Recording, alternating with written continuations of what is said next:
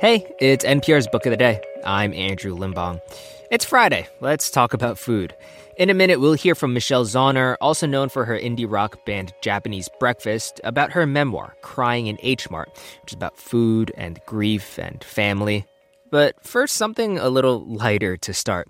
NPR's Ari Shapiro samples some food and drink in this interview with Cecily Wong. She's the co-author of a book called Gastro, Obscura, A Food Adventurer's Guide, about different foods from around the world that might not be familiar to food normies like me. But the book isn't done in that corny way that exoticizes the foods or where they come from. And Ari asks Wong how she avoided that trope. This message comes from NPR sponsor BritBox, helping people discover a world of British TV, including new original drama Time, starring Jodie Whittaker, Tamara Lawrence, and Bella Ramsey, streaming at BritBox.com/NPR. Support for NPR and the following message come from Saatva. Saatva luxury mattresses are every bit as elegant as the most expensive brands, but because they're sold online, they're about half the price. Visit SAATVA.com/NPR and save an additional $200. Caramelized cheese, sea pineapples, and tree tumors are just a few of the delicacies in the new book, Gastro, Obscura, A Food Adventurer's Guide. It's from the folks at Atlas Obscura, who've always been interested in taking people off the beaten path, and Cecily Wong is one of the co-authors. Good to have you here. Awesome to be here. This book has more than 1,000 entries from every corner of the world, including Antarctica. How did you research and find the stories of all these foods? It took 3 years, and we just kind of moved continent by continent, and then within that country by country, and we just started deep diving. But also, part of what makes Gastro Obscura really special is that we have this huge community of users who write in every day and tell us, I ate this really incredible food, you should check it out. I either grew up with it or I went and visited this place. And so half of the entries in this book came from that process. And then the other half came from my co-author Dylan and I just going wild for about 3 years. Okay, you have sent me a few things that are delicious, and they're right in front of me right now. And let's talk about them. First, I've got this vacuum-packed container of dried fruit, kind of lumpy and mushy. What am I looking at here? You are looking at something called hoshigaki. What are hoshigaki? It's a persimmon from Japan. It's a dried persimmon. In the book, we call it a pampered persimmon because it has just a very, very nice life. Yeah, the book says these dried persimmons are massaged nearly every day. Do you think you can taste the difference? I hope so. Every day for a month. I would love that. Getting massaged every day for a month. Absolutely. To be one of these persimmons. They start as a fresh persimmon and then they're peeled by hand, but they leave the stem and then the stem is strung up and they're dried in the open air for 30 days and then they're massaged every day. Well, I feel very honored to have them in front of me. I'm going to open this vacuum sealed package and give one a try. It smells like caramel and honey and tropical fruit. Ooh. And a little bit like pumpkin-y almost. Okay, give a taste. It tastes autumnal. I expect to see next to the pumpkin spice latte and the caramel apple mocha, the hoshigaki persimmon drink at Starbucks. It's perfect. Okay, you've also sent a bottle that an adult had to sign for when it was delivered. I have been given permission to drink during work hours for this. Very. This bottle, beautiful bottle, says it's called King's Ginger. What am I looking at here? Truly regal. Yes, the bottle is beautiful and gives away a little bit of the history, which is that this is a royal liquor. It was created for King Edward VII. He had just taken the throne after his mother Victoria died. He loved going on these joy rides. He had a motor car that didn't have a top and he would be exposed to all this weather.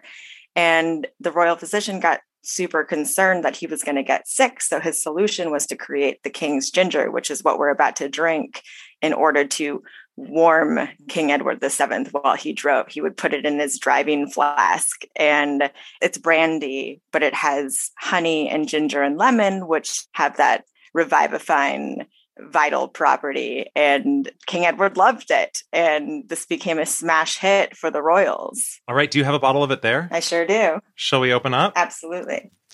the cork pops very satisfyingly in like this old school way. We love that on the radio.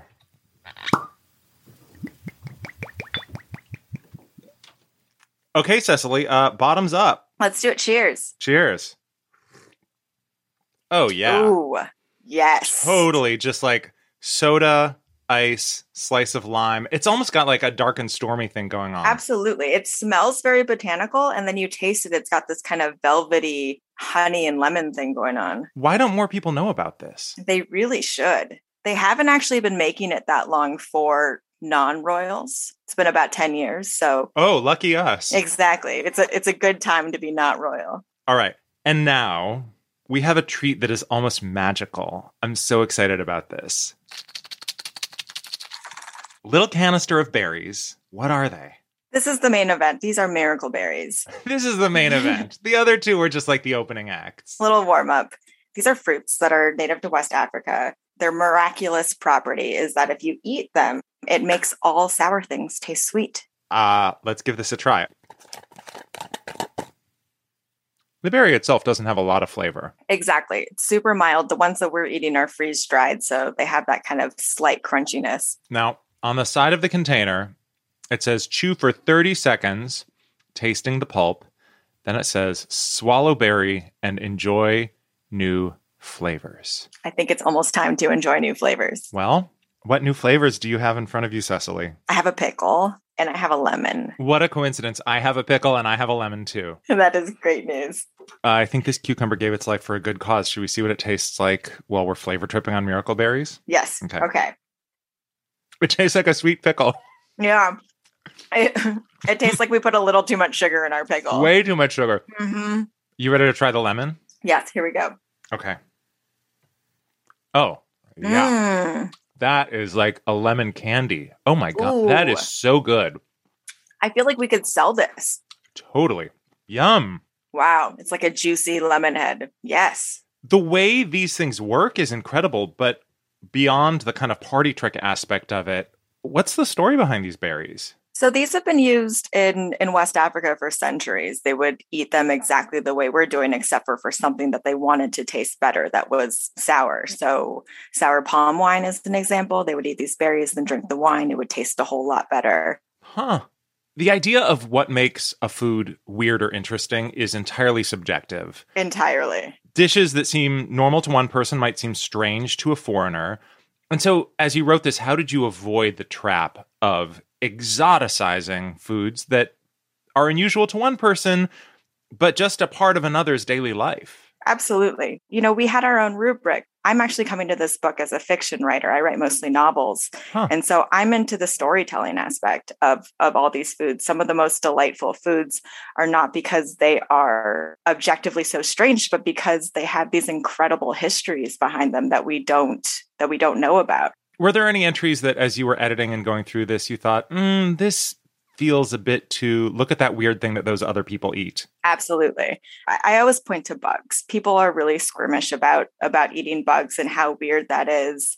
Everyone is eating bugs. We're one of the few cultures that aren't eating bugs. And so the bugs that are in the book, they're in the book because they have something really fascinating about them. If we looked at a food and said, it's just unappetizing, that's not what's in this book.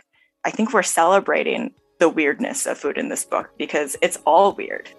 Cecily Wong, she is co-author with Dylan Thuris of Gastro, Obscura, a food adventurer's guide. Thank you for talking with us about it and for sending me these delicious things to try. Thank you so much. That was super fun.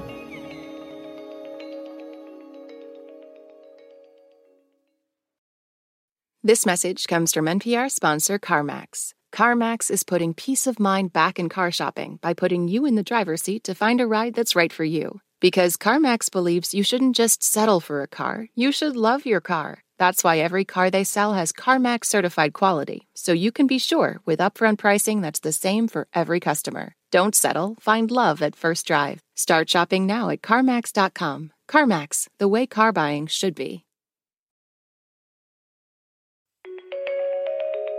Food YouTube personalities have such a hold over us sometimes. If you've got a favorite one you follow, I'd bet you sometimes go to yourself, that's a different knife than they usually use, or something like that.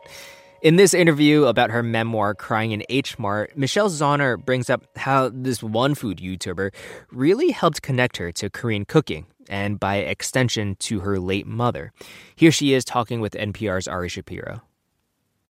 Crying in H Mart is a memoir of food and family. The author, Michelle Zauner, is a successful musician who performs as Japanese breakfast.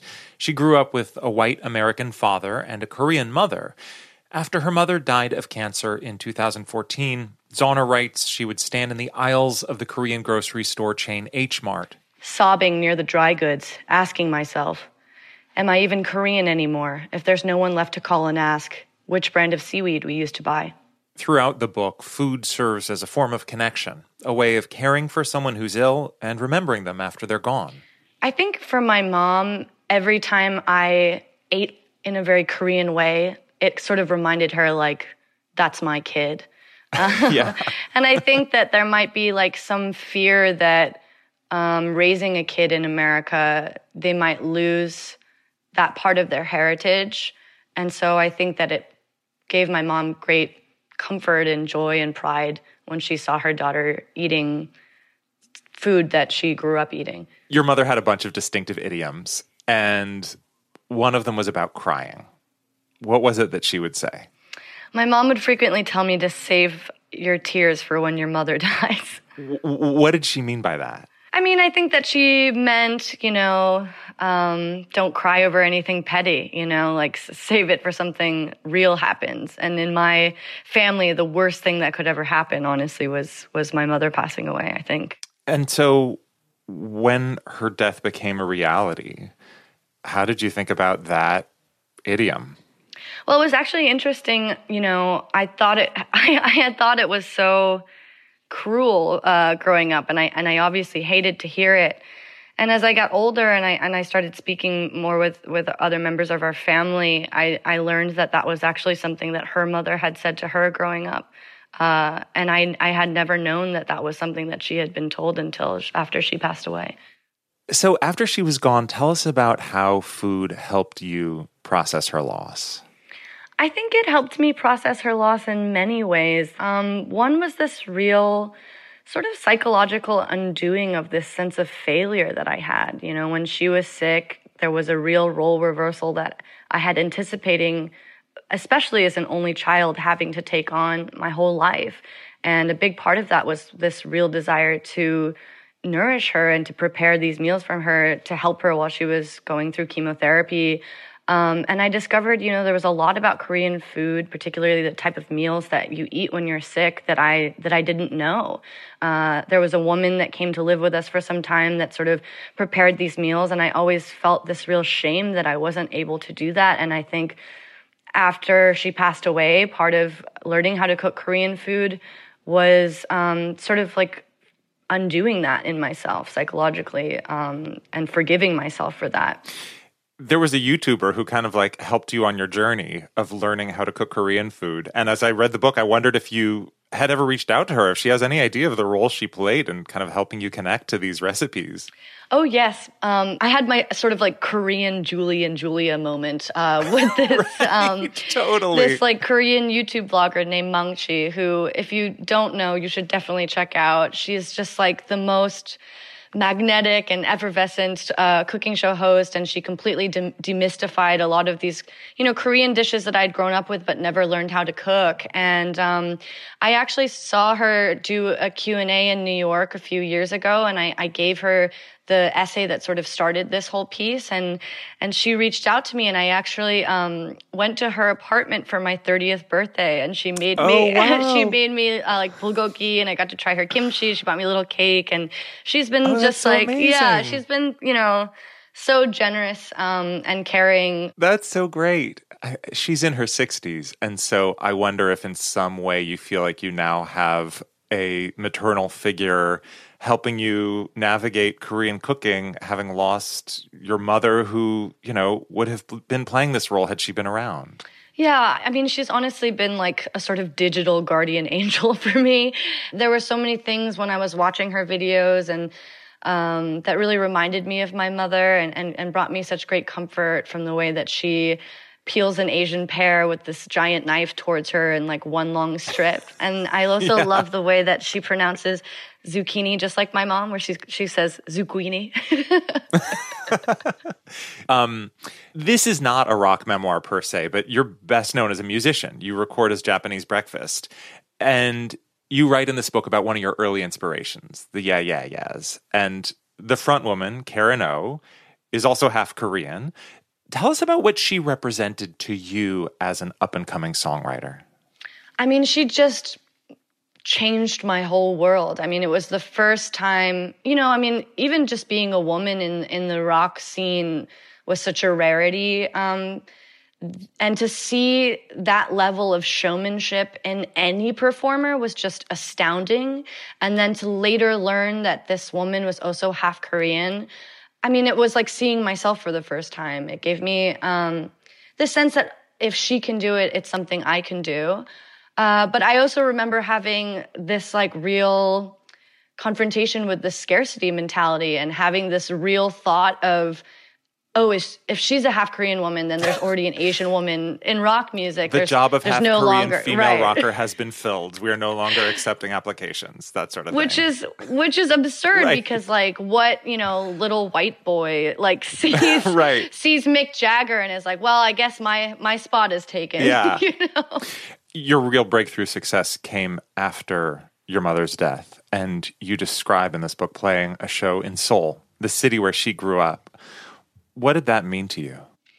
I mean, it was tremendous. It was one of those things where, like, at this point, my success has exceeded my ambitions or whatever I thought could maybe happen in my wildest dreams. I never thought I would be able to play in Seoul, the city where my mother was raised and I was born, and I was able to perform for my aunt. It was just such a moving full circle moment where, my mom, there's actually a photo of her in her 20s on my first album, Psychopomp, that we toured there with. And I just remember having this really, tremendous moment watching all of these Korean kids carry out her face on the square record, like out into the streets of Seoul, and, just knowing like she would never believe it, but also having to feel in my heart that she knows in some way. Michelle Zauner's new book is Crying in H Mart. Thank you for talking with us about it. Thank you so much for having me.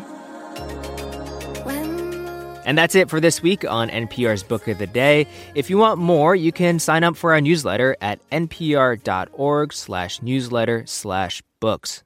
I'm Andrew Limbong. The podcast is produced by Megan Lim and edited by Petra Mayer, Megan Sullivan, and Taylor Burney. Show elements this week were produced and edited by Emma Peasley, Melissa Gray, Mathoni Maturi, Eric McDaniel, Barton Girdwood, Elena Moore, Amy Isaacson, Elena Burnett, Justine Kennan, and Noah Caldwell. Beth Donovan is our managing editor. Thanks for listening.